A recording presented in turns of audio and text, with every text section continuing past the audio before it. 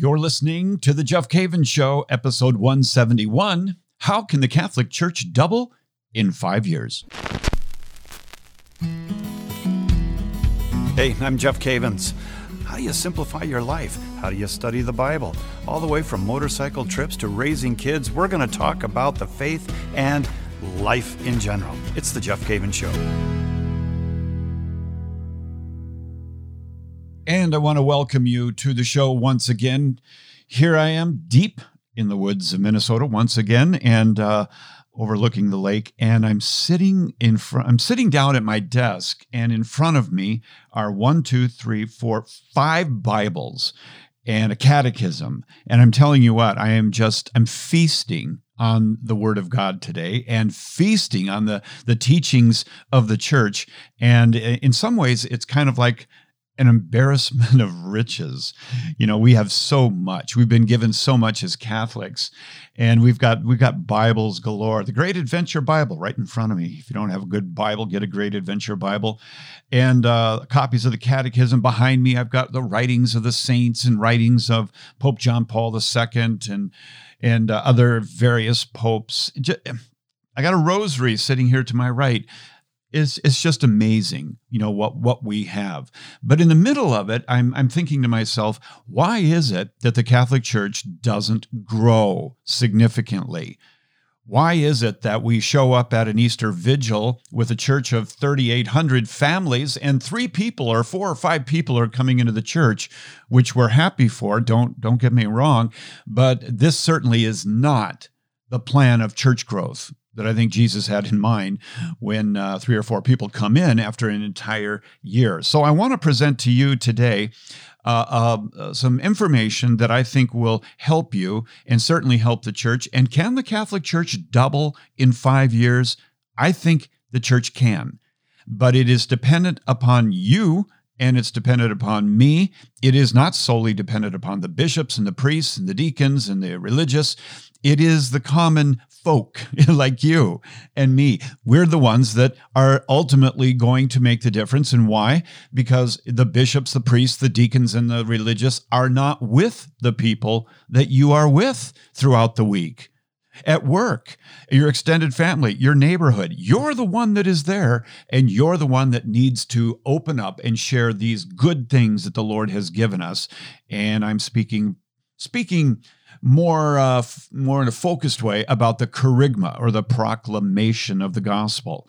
And you probably have heard me talk about a cup of kerygma and brewing up a good cup of good news for your friends. And it's a whole chapter in my latest book, The Activated Disciple, which is available from Ascension Press. You can go there, and we'll put those notes in the show notes. I'll put that link in the show notes for you. But here's my idea, and then we'll get on with this, is that if everybody in the Catholic Church today could share the gospel in the next 5 years with somebody, then we would double. Now, is that going to happen? I would like to think it would happen. And I'm optimistic, but I know from past history that many people just simply don't know how to share the gospel. And here's the problem, is that most Catholics are lacking a couple of key ingredients when it comes to evangelization and evangelizing the world. And the number one is they don't know the gospel. At least they don't know how to articulate the gospel. And number 2, they don't think that it's their responsibility to share the gospel with other people. At least it doesn't come up in their daily thinking that it's their responsibility to share the gospel with people. So in this show, I do want to talk about sharing the gospel with other people. And listen to this for a moment. This is actually incredible. If I'm asking that every Catholic in the next 5 years would share with one person and bring them into the church, do you think that do you think you could do that in the next 5 years? That's 60 months. That's 240 weeks. That's 1,825 days. That's 43,800 hours that you have available to bring one person into the church.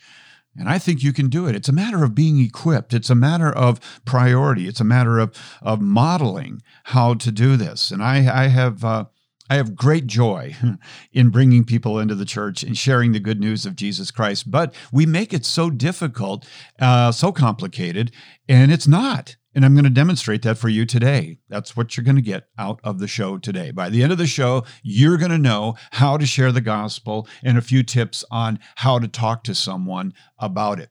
Speaking of talking to someone, I got some beautiful email here, one from Tony. Tony writes and says, I recently discovered your show, and I'm going through the backlog, listening to your talk about picking out a handful of saints for my own life. I had 4 come to mind, and then during the show, you listed every single one of them.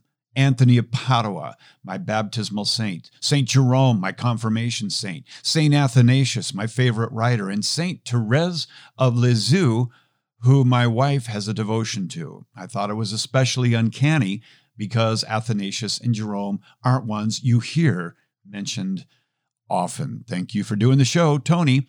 Thanks, Tony. Thanks for writing. Laura writes and says, hi, I was hoping I could speak with you at some point. We listened to your show and heard the podcast on May 22nd about the mother of pearl. It was very encouraging since I started a small women's group and named it the Oyster Bar. I love that. I love that name, Laura, the Oyster Bar. And she says, our kickoff series was Jeff's study on James. I'm Jeff, the study's James. We call ourselves the Pearls. God is doing great things in our little group, and I would like to share this. So, well, you did, and thanks. I love the name of your group, the Oyster Bar, and you are called Pearls. That is really, really good. And of course, that podcast, The Mother of Pearl, was about the fact that during these difficult times, COVID-19, people are struggling, and they're all cramped up in tight quarters, and that's how a pearl comes about, with a piece of sand in an oyster. And because of the frustration, the irritation, out comes something absolutely beautiful. And Our Lady, the mother of Jesus, she is the mother of pearl. And that's what that show was about. Thanks, both of you, for writing. And if you would like to write me and you've got suggestions for shows, you can write me at The Jeff Cavins Show at ascensionpress.com. The Jeff Cavins Show at ascensionpress.com. That's the email. Okay, back to our topic, how the Catholic Church can double in 5 years. And I mentioned to you that the problem is, number one, that many people in the church don't know the gospel. At least they cannot articulate it explicitly. Relationship with the Lord is such that there isn't a lot to really share with other people other than going to church on Sunday and feast days and confirmation, things like that. But secondly, they don't know that it's their responsibility to share. Now, Pope John Paul II said that evangelization is the vocation of every baptized Christian. And if you've been baptized and you've been confirmed, then you have a mandate in your life to go and share the gospel with others. And I want to dismiss right away that, many people will say, well, I don't know how to share the gospel with people. It's not my gift. But as I read the Bible, and I've got 5 pretty well-worn Bibles right in front of me here, deep in the woods on my cabin desk, I don't see anything that says that to share Christ with someone is dependent upon some special gift that only a few people have. You see, the sharing of Christ with other people is dependent upon not giftedness, but it's dependent upon personal transformation. If you've been transformed by the Lord, then you have something to share with people. Now, Jesus said in Matthew 28, and I'll put this in the show notes for you. And by the way, if you do not get the show notes for the show, all you have to do is text my name as one word, Jeff Cavins, at, here's the number, 33777. Talk about a biblical number, 33777. And then we will, you'll get the show notes every week after that. It's a joy for us to share with you all these good things, and we try to put together comprehensive notes so that you don't have to pull over on the side of the road and quickly write with chicken scratch on the back of an envelope some book or some quote that I mentioned. Okay, so we do have Matthew 28:19 through 20. Go therefore and make disciples of all nations, baptizing them in the name of the Father and of the Son and of the Holy Spirit. Here it comes, verse 20, teaching them to observe all that I have commanded you, and lo, I am with you always to the close of the age. And so what does Jesus say as his parting words in Matthew 28:19 through 20? He says, after all of this time together, in these 3 years, after all of this time together in teaching and difficulties, and of course the Passion Week, what does he say? Now you who believe in me, you who follow me, you who walk in my name, you go now. You go therefore and make disciples of all nations, baptizing them in the name of the Father and the Son and the Holy Spirit. Now, can I ask you a question? When Jesus said, go and therefore and make disciples of all nations, what do you think he meant? And not only what do you think he meant, but who do you think he was talking to?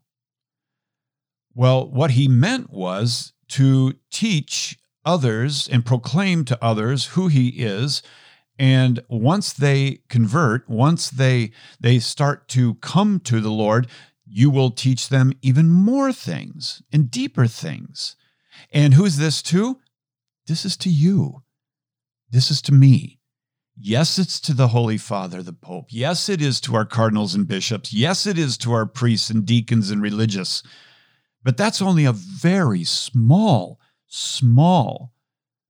percentage of the church. And they're busy with so many things right now in the church that they have to be busy with. And so if the plan of evangelization is completely dependent upon leadership, then we're in really a difficult place. But the leadership does address these things to some degree, but it's up to us to expand on that and grow and teach and proclaim the gospel. You see, for the early church, it was their experience with the Lord that led to evangelization. Let me say that again. It was their experience with the Lord that led to evangelization. And St. Peter admonishes, he said, every single one of us, in 1 Peter 3:15, he says, every single one of us should always be ready to render an account for the hope that is within us. Let me ask you a question, a very serious question. Do you have an account for the hope that is within you? What would you say in the elevator pitch when someone says, hey, you look like you have hope. You look like you are filled with joy and purpose and amazement. What's going on with you? Are you prepared? Are you ready to render an account for the hope that is within you? That is something we have to work on, don't we? As Catholics, we have to work on developing an account, how we can share with other people. But that sharing with other people, that evangelization starts with Jesus, who changes you, and you share with the world that change that has taken place.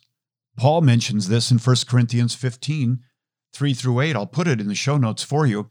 He said, for I have delivered to you as of first importance what I also received, that Christ died for our sins in accordance with the Scriptures, that he was buried, that he was raised on the third day in accordance with the Scriptures, and that he appeared to Cephas, then to the 12. Then he appeared to more than 500 brethren at one time, most of whom are still alive, though some have fallen asleep. And then he appeared to James, and then to all the apostles. And last of all, as to one untimely born, he appeared also to me. And so you see, it is their experience with the Lord and the Lord disclosing himself to them that became really the source of their evangelization. And that's where it starts, right there. And so what we have to do today, and I'm going to get into the kerygma after the break in a minute or so, but bear with me here. If we're going to double the church in 5 years, this stuff is really, really important. If what we share with the world about our experience with Christ, if that is going to really come to fruition, you must invest time for study. You must invest time for Scripture. You hear that? It's the Bible. That is the Bible right there. The scripture reading, scripture study, coming to know Jesus. Who is he? How does he think? What's his goal? What's his plan? It's an amazing plan. How do I pray? How do I relate to Jesus? What is key in my life in terms of sharing with others what he has done in my life? See, you come to know Jesus Christ and you form a personal relationship with him. And then as you go deeper into study, deeper into the Word of God, deeper into the teachings of the church, then you start to develop a personal account or rendering of this hope that is within you. And so it's important for you as you study and pray and spend time in holy hours. You're not just spending time, by the way, you're coming to know Jesus. You're developing that relationship. It's important to keep your heart and your mind and your eyes alert throughout the day to whom God might bring into your life. And this is something that many, and you don't have to write me and say, well, I know people who do, because I do too, but I can tell you many more who don't. And that is keeping their eyes and their minds alert for possibilities, opportunities to share Jesus. This is not something in the minds of most Catholics, and it needs to be, but it's going to start with you. And as you share with others and others hear about your life and how you're not afraid and you're courageous and you're loving and sharing Jesus, then it becomes easier for other people. At least it comes into the picture.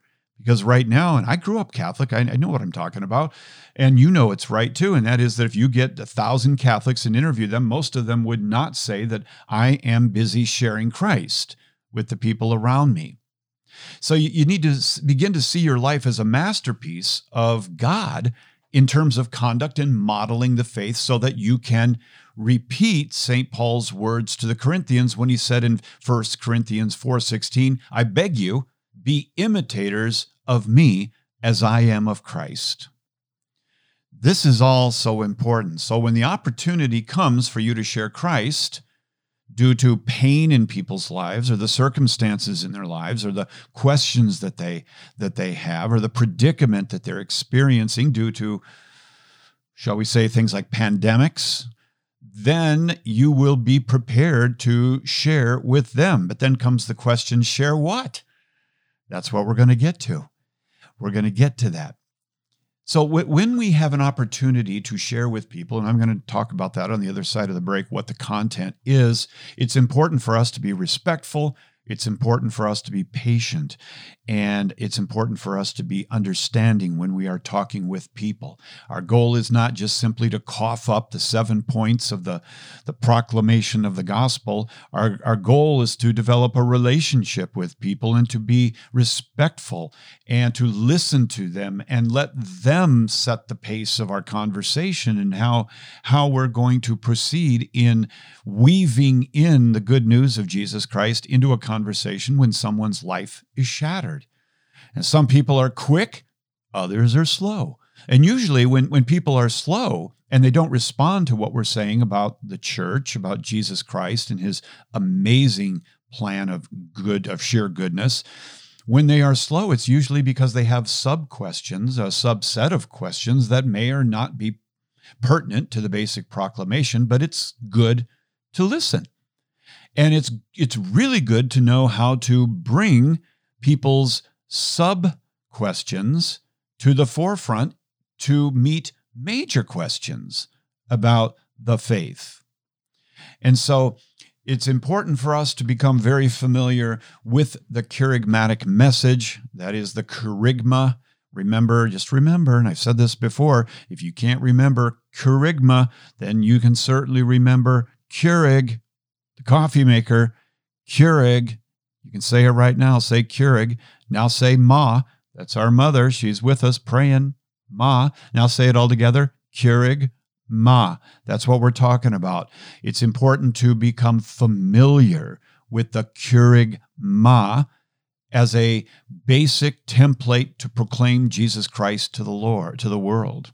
And that is a responsibility that we have. And I'm going to challenge you today, and I'm going to challenge you to challenge your friends. And if you're leading a group, a Bible study, or some kind of study in your church, or a women's group that gets together, a men's group, a book club, whatever it is, I challenge you to challenge others to know the basic proclamation of the gospel, the kerygma. And do not fear talking to people. Do not fear talking to people. Matthew 10, verse 19, Jesus says, "Do not worry about how you are to speak or what you are to say. You will be given at that moment what you are to say." And I can attest to that so many times when I felt the Holy Spirit wanted me to talk to someone at a restaurant or a sporting event or a gas station or whatever it might be, wherever it might be, I didn't know really what I was going to talk about, but all I knew was that the Lord wanted me to talk to them, so I started up a conversation. And perhaps we'll have a whole show in the future on how to start up conversations. But once you start up the conversation, you can be sure of one thing, and that is God will give you what you are to talk about at the moment. You see, these are reasons why many people do not share. They are so afraid. They think they've got to know everything. They've got to be able to explain all of the minutia to people who are inquiring, people who are in trouble, people whose lives are shattered. And it's not your responsibility at the beginning to answer every minute theological question or point that people bring up. But you do have a responsibility to share the basic proclamation with them. There is a time, actually, when we do share the minute details and get deeper into it. After somebody comes into the church on the Easter Vigil, the next 7 weeks after that, from Easter Sunday to Pentecost, you've got 7 weeks, and that's called the time of mystagogy. And that name comes from the Greek and refers to the profound and joyous mystery of living life fully aware that Jesus is Lord. And the newly initiated, what are they called? Neophytes. It's Greek for new believer. And it's then that we really start going into the details. But the basic proclamation of the gospel comes first, and that's what we are responsible for. So now when we come back from the break, we are going to look at the basic proclamation. We're talking about how to double the church's size in 5 years. That's right. In 5 years, all it takes is for everyone to bring one person into the church by sharing the good news. You're listening to The Jeff Cavins Show. Every one of us is made in the image of God. We are unique, worthy of love, and called to greatness. In this world, though, we can be distracted from that truth and begin to doubt God's love is real. You see, we live in a world that tells us we are not smart, attractive, thin, or rich enough. It is easy to focus on the ways we fall short of worldly perfection and forget that we are already made perfect. We are already enough. I'm Danielle Bean, author of You Are Enough, What Women of the Bible Teach You About Your Mission and Worth. You Are Enough dives into the stories of women in the Bible so that you can fully see God's plan for your life. To order, visit ascensionpress.com or Amazon.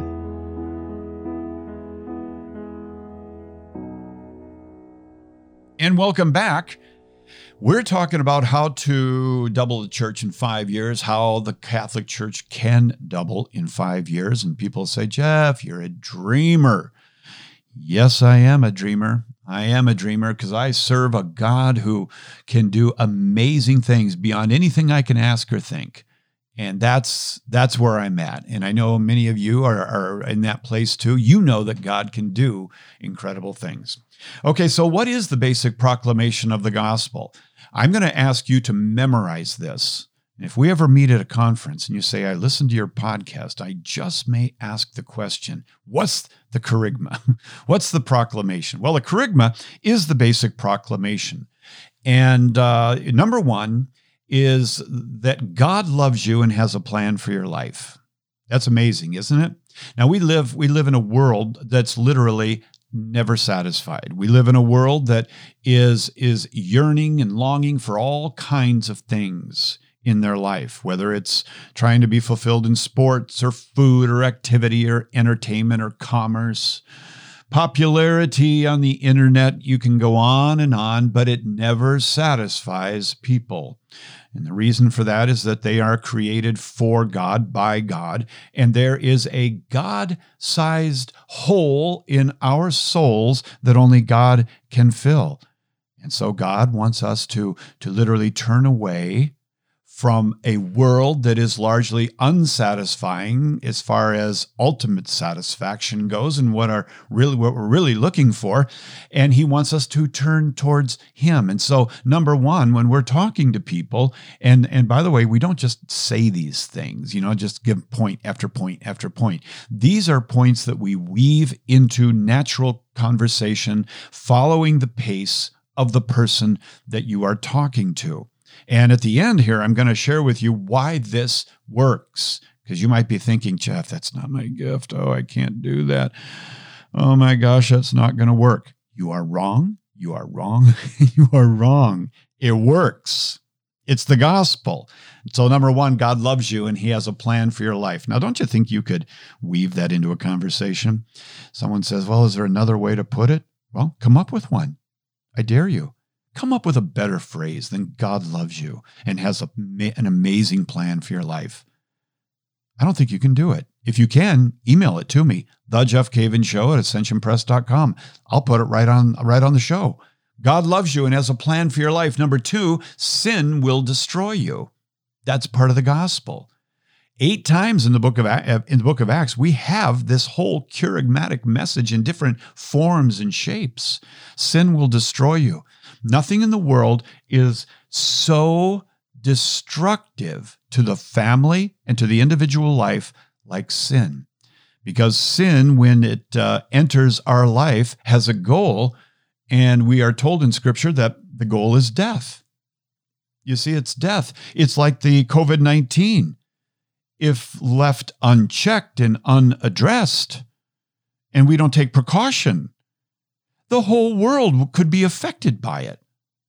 And that's not to say everybody's going to die, but certainly everybody is going to be affected by COVID-19 unless we do something about it. And this is what is part of the gospel. It's out there.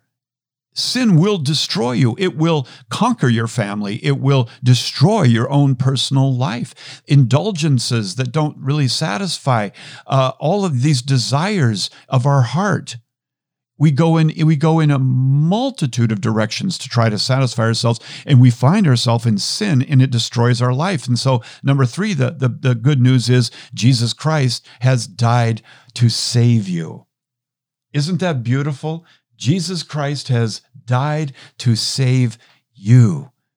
And so as you are created for a plan of sheer goodness, and you're dealing with the destruction of your own family and life, and you can't figure this out, here we have an answer, and that is that Jesus Christ has now died for you. He has made a way for you to experience the love of the Father and a family of healing, the church. And so what he's going to ask is the 4th part of the charismatic message. These are things that we weave into conversations with people. And at first you might say, wow, that's going to sound really strange. Well, it might. But it's the truth. It's the truth. Christ did die for you. I don't need to come up with a better way of saying it. So what is our response? Number 4, repent and believe the gospel. You see, to repent, metanoia in Greek, means to turn the mind around, completely turn in a new direction. And in the case of our friends that we're talking to, we are going to give them a challenge to turn from the life that is killing them, the situation that is destroying them, and we're going to ask them to repent. Now, you're saying, Jeff, do you really use that word repent when you talk to your neighbors? Well, my friend, no, I don't. I use what the Catechism says in paragraph 1431, which will be in the show notes. What do I use? I love this. It says that interior repentance is a radical reorientation of your whole life to God. That's the way I explain it to people, is that I tell them, after telling them that God loves them and has a plan for their life and that sin destroys our life and messes it up royally, but Jesus came to die for you, and he asks you now to radically reorient your life to him. You think you could say that? It's so easy. It's so easy to do this in a natural conversation. And yes, you might feel a little bit weird at first, but I promise you that this will impact people if you say it sincerely, as a friend, as a coworker, in the proper place. I'm not saying you have to break away from your assembly line at work and start handing out cards to people. You just might find yourself on the unemployment line with that, but to use wisdom when you share these things. And I love that paragraph 1431. And I'm going to put it in the show notes because it's just that good. And number 5, after they say, yes, I need to radically reorient my life to Christ, then the next point is to be baptized and receive the Holy Spirit. So in baptism, their sins are forgiven. They are brought into the family of God. They're incorporated into Christ. They become a member of his body, the church. And then the work of transformation begins. It begins in earnest.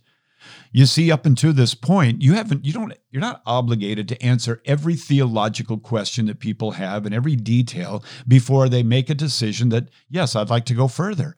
You make the basic proclamation, and that proclamation really works on the heart of people. And when they say, I want to go further, we introduce them into the RCIA program in the church, where it's a very purposeful walk towards Christ that will initiate them. And then the 7 weeks after they come into the church, that's the time of the mystagogy. All the readings on Sunday are geared to the neophyte, the new beginner. Now we begin this transformation, and now we go deeper into questions that need to be answered. So that's number 5, be baptized, receive the Holy Spirit. By the way, that's confirmation. Confirmation, and that's when you receive the Holy Spirit, and the graces of baptism are completed, and you've been given power to share the gospel as an authentic witness. And then number 6, you are called to abide in Christ in his body, the church.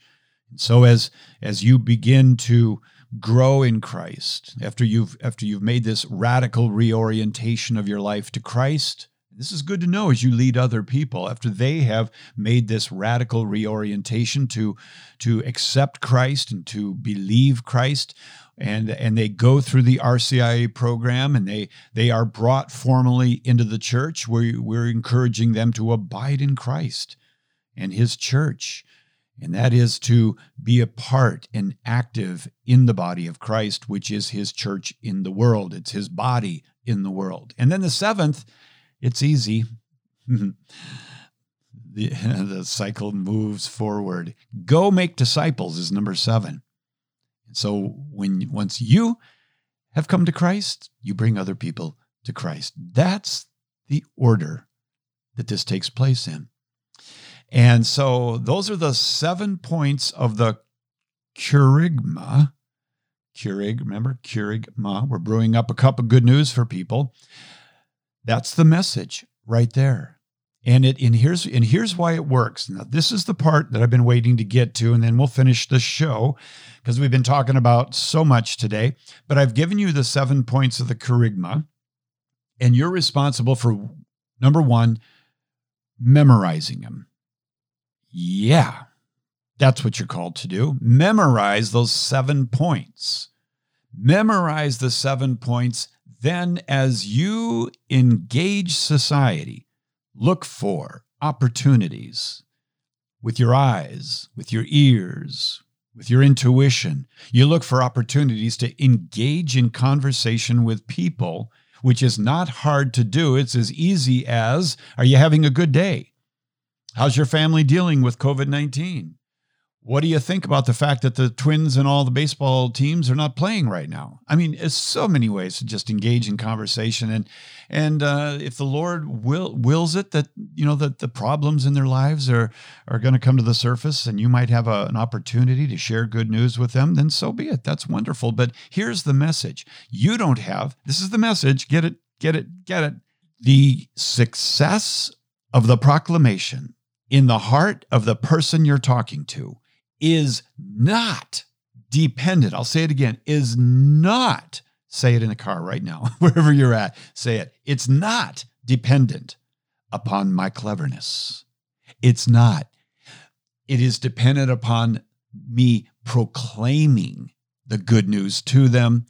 But the responsibility for confirming this message in the heart of the person you're talking to is the responsibility of the Holy Spirit. It's the responsibility of Jesus. It's the responsibility of our Father. And what does he do? He takes this message and confirms it. If you'll give the message out there, God will confirm it with signs and wonders. 3 scriptures that I'm going to give you. Mark 16:20, and they went out and preached everywhere while the Lord worked with them and confirmed the message by accompanying signs. So they went out there and preached. They went out there and proclaimed. They were in the break room talking to fellow people. And the Lord worked with them, and he confirmed the message. You see, the Lord can do things in the heart that we cannot do.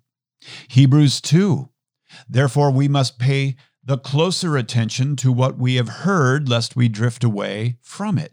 For if the message declared by angels was valid and every transgression or disobedience received a just retribution, how shall we escape if we neglect such a great salvation?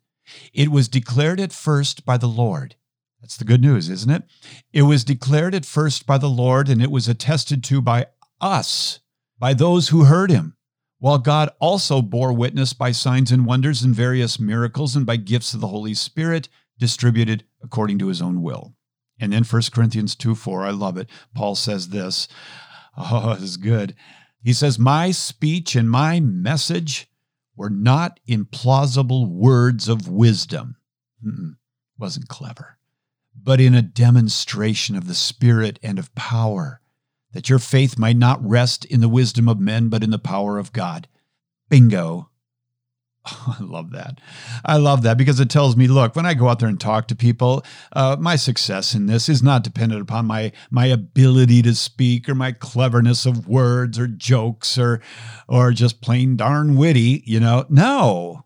When I go out there and talk to people and I bring Jesus into the conversation and I start to tell them that God loves them and has an amazing plan for their life, what's happening is that the power of God and the demonstration of the Spirit takes place, the confirmation of the message takes place in their heart, and things happen. Things happen. Oh, my word, I could go on all day about this, and I don't know if you could go all day listening to me talk about this, but I could talk about this all day long.